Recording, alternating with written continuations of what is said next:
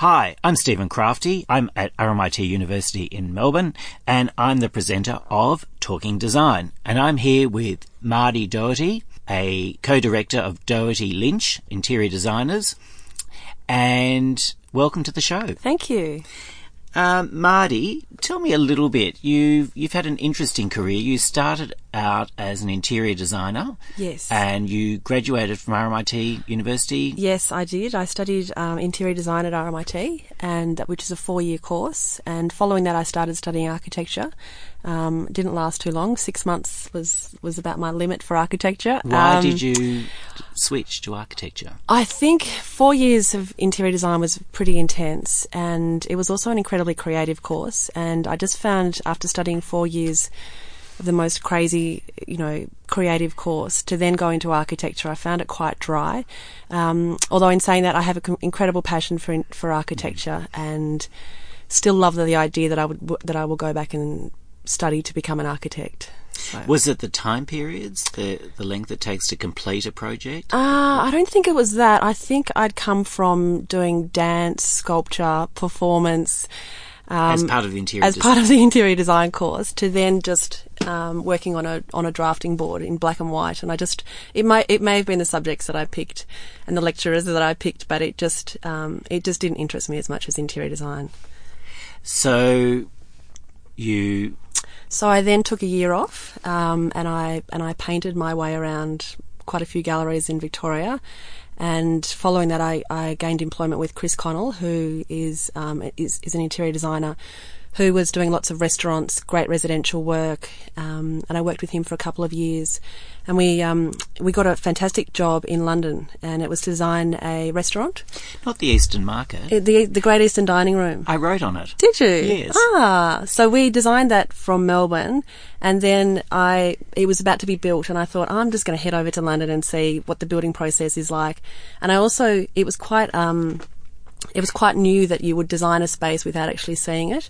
Why did they select someone from Melbourne when they've got all these other designers at their fingertips? It was a Melbourne guy who was starting up the restaurant, and he had worked with Chris and had dined at the Melbourne Wine Room, and so he knew Chris, and so he just thought, well, hey, what about this crazy idea? You design a restaurant for me in London, and Chris said, yeah. So we just it was via fax, and we designed it all pretty much via fax. It's just A4 drawings. We'd scan them over, we'd get a response back, and it was all approved. And then it started construction, and I just went over and helped Will on site. And just any questions, rather than waiting, with the time delay, I was there to help answer questions, and I was, mind boggled over by London. It was just amazing. So you had some other great experiences in London. Yeah, I did. After seeing the completion of that restaurant, I worked for Conran Design Group, and we were working on the rebranding of Diesel, the whole Diesel brand, throughout UK and Europe. The stores. Yeah, the stores. That's right. Yeah, and so my first job was to spend 6 weeks designing the new coat hangers for the label. How difficult can a coat hanger be? Oh my gosh, it was amazing. It opened up my eyes to. I was blown away by the fact that we designed this whole restaurant, the Great Eastern Dining Room, in about 3 weeks, and yet here I was designing coat hangers and investigating coat hangers for about 6 to 8 weeks. Why? So why? That seems mad. It does seem mad, but they just wanted to. They wanted to push the boundaries of, in every aspect of their clothing, from the tags to the clothing racks to the flooring to all different areas. They just really wanted to experiment and do something that hadn't been considered before. Sorry to go back. Sound like I'm harping, but what did the coat hanger look like after 6 weeks? Okay, so the coat hangers, there were 3 different types, but the one that we developed for the Diesel brand was made of rubber, and it had these perforated rubber padded elements on the side of it, so they looked like spaceship, a little bit like a spaceship, yeah. But they actually worked beautifully. The clothes sat so nicely on them, and it was just a really, really beautiful tactile material, and really nice to just. It looked really nice on the racks, which is something that people hadn't considered then. So what other projects did you work on at Conran? I just worked on the Diesel project, so that was for quite a while. Yeah, okay. So that was it, and then I moved on to David Collins, who's a great interior designer in London, who does work all over the world. And it was a fantastic office. It was very multidisciplinary. So there were architects, interior designers, graphic designers, jewellery designers, boat makers. And so it was just a real eye-opener for me. I'd come from an office of 2 people to then go to an office of 40 people with just such varied skills. It was And how did fantastic. those skills, Marty, how did those skills develop, work in terms of developing an interior that was quite unusual? Yeah, well, it was interesting. There was often, maybe 5 or 6 on a team, and the director would often just allocate certain jobs to certain people without actually... I don't know that he really thought about who was doing what. So it would often be the boat builder would incorporate his designs into the actual interior, so the overall layout. So it was kind of quite varied. The skills. The jewellery designer was amazing at the detailing and the little extra details that hadn't been considered by, say, the boat builder or the interior designers or the graphic designers. So and for people who don't know about Collins, what type of interiors were they? Predominantly commercial or no, residential? A mixture of residential and retail. He'd done some quite high-profile clients. He'd worked on Madonna's homes in LA, Paris, London, Tom Ford's home in London. Wow. And he was responsible for the relaunching of the Jaeger brand. He did Jay Sheiky's, quite a lot of very well-known restaurants, worked with Marco Pierre White. So he's quite a high-profile interior designer. What, Marty, would you say is a signature for Collins' work? If you walked in, with, say, Mark Newson, you get a sense of his work even before someone says it's a Mark Newson. Yeah. If I didn't know it was a Collins interior, how would I know? I think there's a couple of things. There's it's very over the top. It's very colourful, very playful, and just an incredible. Like, they often have a beautiful serenity about the spaces. And I think the fact that his office considers everything. So from the overall space planning to the lighting to the, even to the glassware and the detailing, the tassels on the curtains, the light it's a bit like switches. Philip Stark. That's exactly right. It's quite similar to Philip Stark. It's probably a little bit more classic and a little bit more detailed than Philip Stark, though. Whereas he's probably more statement. David Collins is more classic, I think. For those visiting London, if I was visiting London tomorrow, where would I see his work? If I were shop-wise, obviously Madonna's not going to invite me into her London ad. No. Or Tom Ford, although I'm quite happy to accept the invitation. But where would I see... you would see his work in the Jaeger stores. Right. Where else would you see his work? Quite a few restaurants in London as well. Okay. Yeah. So you decided to come back to Australia? I had the option to travel 6 months with my partner, and he was going backpacking around the world for 6 months, and I just decided that sounded absolutely amazing, and I had an awesome time in London, and just decided to travel for 6 months. So we travelled for 6 months before we came back to Melbourne. Mm-hmm. Yeah. And how did Doherty Lynch start up? When I first got back from Melbourne, I worked on the National Gallery at Federation Square. So I was working for Lab, and I worked on that project until it finished. And after that, I had a small stint at Bates Smart, and my business partner Fiona was working at Bates Smart as well. So we formed a friendship through Bates Smart, and then she left to have her first child, and I left to start up my own business.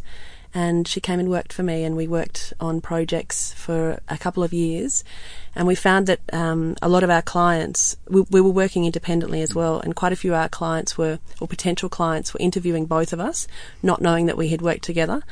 So they obviously liked... That's right, they liked the style that we do. So we just thought, this is crazy, why don't we form a business and start working together seriously? And so that happened about 2 years ago. Yeah. Tell me about some of the work you do. Okay. And how you approach the interior. Okay, we're interior designers, but we are we're also work quite a lot with architects, so we're probably more an architectural interior design firm than a decorating interior design firm. We have quite a number of jobs in the office at a time. We approach each project completely differently. We have a mixed bag in the office at the moment. We've got a mixture of retail, some residential, quite large residential, as well as quite small residential projects. And then we also have some corporate jobs. So it's a real mixed bag. There's a team of 6 of us in the office. All women? It is all women. We're hoping to balance it out with our next employee. Why has it happened that way? Is it just you feel comfortable having a women-only office? It's not that at all. Most of the people that have approached us have been women. We're really keen to balance it out and to get a male in the office, whether that's an interior designer or an architect. We're not fussed. So that will be our next move. The dynamic in the office is fantastic. It's a really friendly, warm, bubbly kind of office. And we're keen to keep that.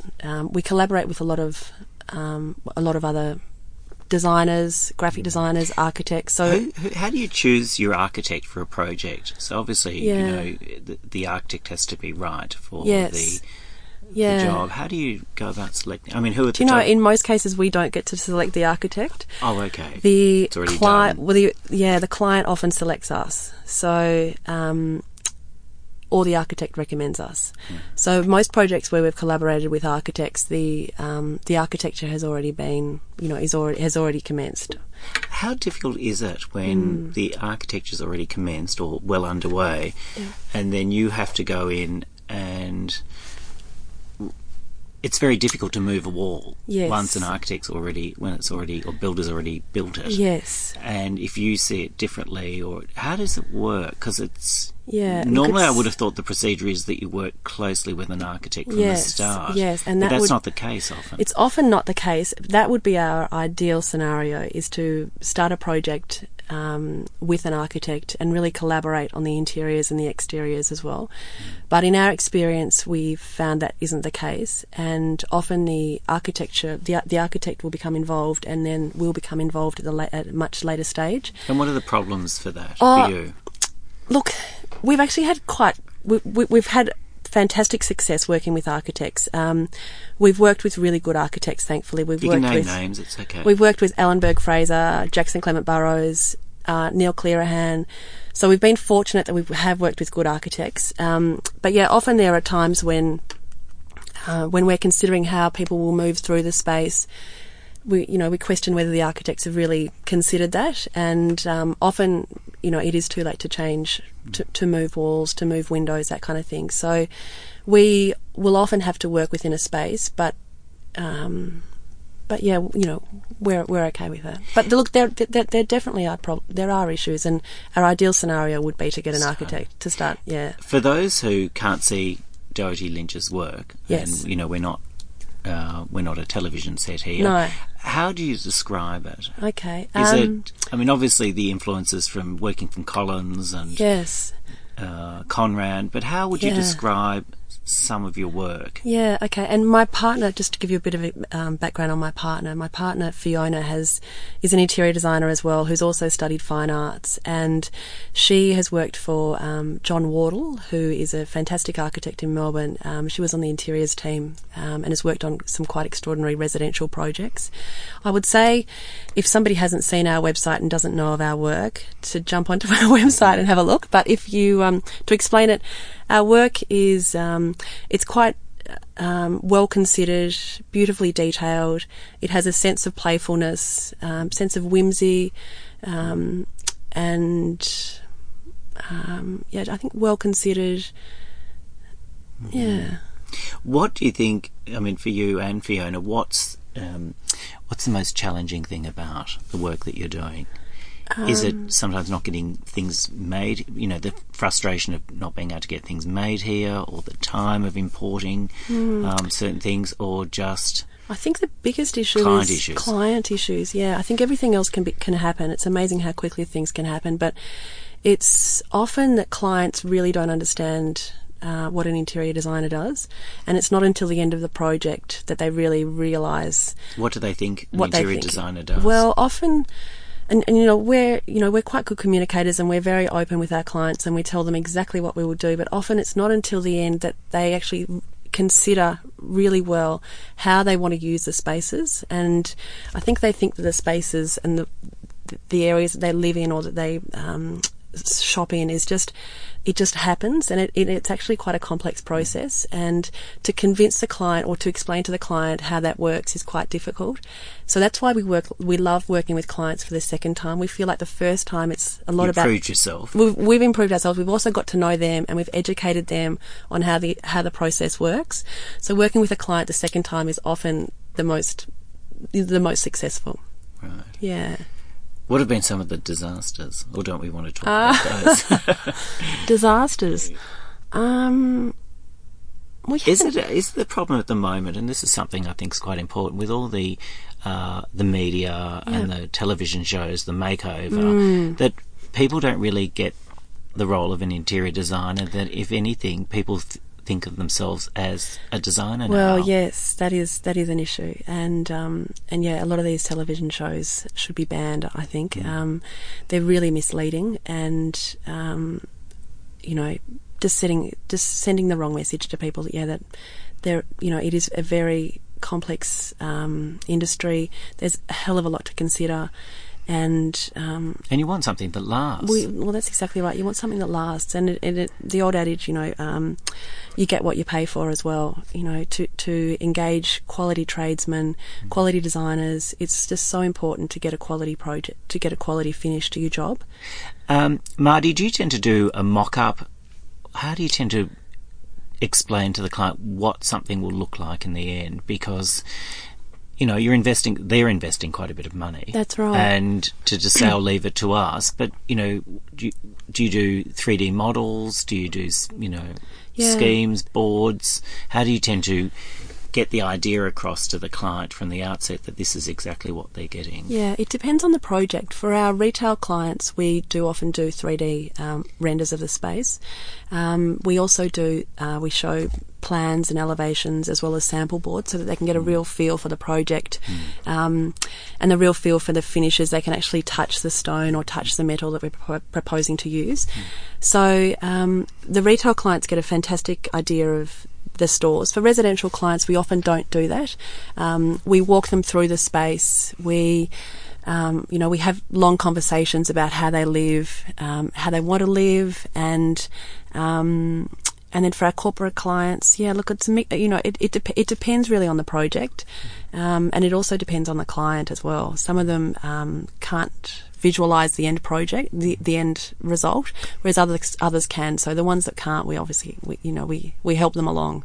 And I'm always interested in trends and where we're going in interiors, because I think the last few years have been a little bit clouded when people aren't sure. But where do you see things going? I see the future in design as probably being more humble design, more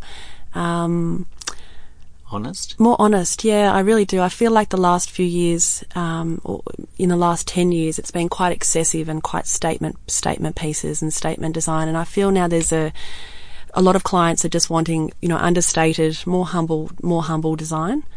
So you don't just walk in the front door and go, wow. That's exactly right. It's more will be revealed as you enter the building, and so that you find secret nooks and just a little bit more sophisticated, I suppose, rather than just all designer. Yeah, that's right. Well, I think the problem is with designer furniture is lovely in moderation, but you don't want your house to look like a showroom. You don't, and a lot of homes were starting to look like showrooms. A lot. Yeah, they really were, and I feel like people now are just rebelling against that and going with their auntie's old pieces, and that trend has continued, I think, in retail as well. There's just a real just a scaled down version of the pizzazz that was there 10 years ago. Yeah. No, I feel that's the same too. I think that people don't want that bling. No. And something worn. That's right. And has a history. That's is right. Actually quite lovely to have in a Yeah, room. and far more interesting, I think, than just a fake facade almost. So, yeah, I agree. Marty, where you mentioned retail stores that you're working on. Is there anything in Melbourne that There's not. We've just you're starting. No. Well, maybe in the next year or so. We're working for a clothing company called Flower, which is a Perth fashion company, and we're designing 29 new stores. Wow. And nationally, and redoing 30 of their existing stores. So, which is just fantastic. Like, for a retailer to be growing that quickly is extraordinary in these times. Never heard of Flower. No, neither had we. What do they do? It's a women's clothing range, and its target market is women who are 35 to 55 years of age. So, fantastic. yeah, it's quite interesting. It's a really good project, and we've just finished a store in Perth, and there's another one opening soon in Brisbane. Fantastic. So they're going to be heading down to Melbourne in the next year or so. So Very we hope exciting. so we hope to design some stores in Melbourne, which would be fun. So it's called Flower. Flower, yeah. Lovely. Yeah. Marty, what do you enjoy most about your work? Is it seeing the final interior come together, or is it just the idea to start with, and then there's a couple of stages that Fiona and I both love best, and the first stage is the yellow trace stage, where we have the plans and we're sketching our ideas, and there's just piles of paper around us, and we just get so excited, and we love collaborating, but also doing our own ideas and seeing each other's ideas, and also incorporating the ideas of the girls in our office. The other stage that I particularly love is the early stages of construction, just after demolition. Just the idea of what it could be is just so exhilarating to me. And I also love the form of a building before it's got plasterboard on it. I just think it's so beautiful. The whole scaffolding, the studs. I think there's something quite beautiful about a building that hasn't been finished yet. So your exhilaration's probably the opposite of the client. That's exactly who's actually right. looking at the building site Quite going, fearful, yeah. Where is she? I want to see her now. That's exactly right. And that's the stage where, they often get the most nervous, but that's where I'm most excited, because the anticipation of what it could be. Fantastic. Yeah. Look, thanks so much, Marty, for coming in today. It's been an absolute pleasure, pleasure. talking to you. Thank you. And you've been with Stephen Crafty, Talking Design, presented at RMIT University in Melbourne. Thanks very much, Marty.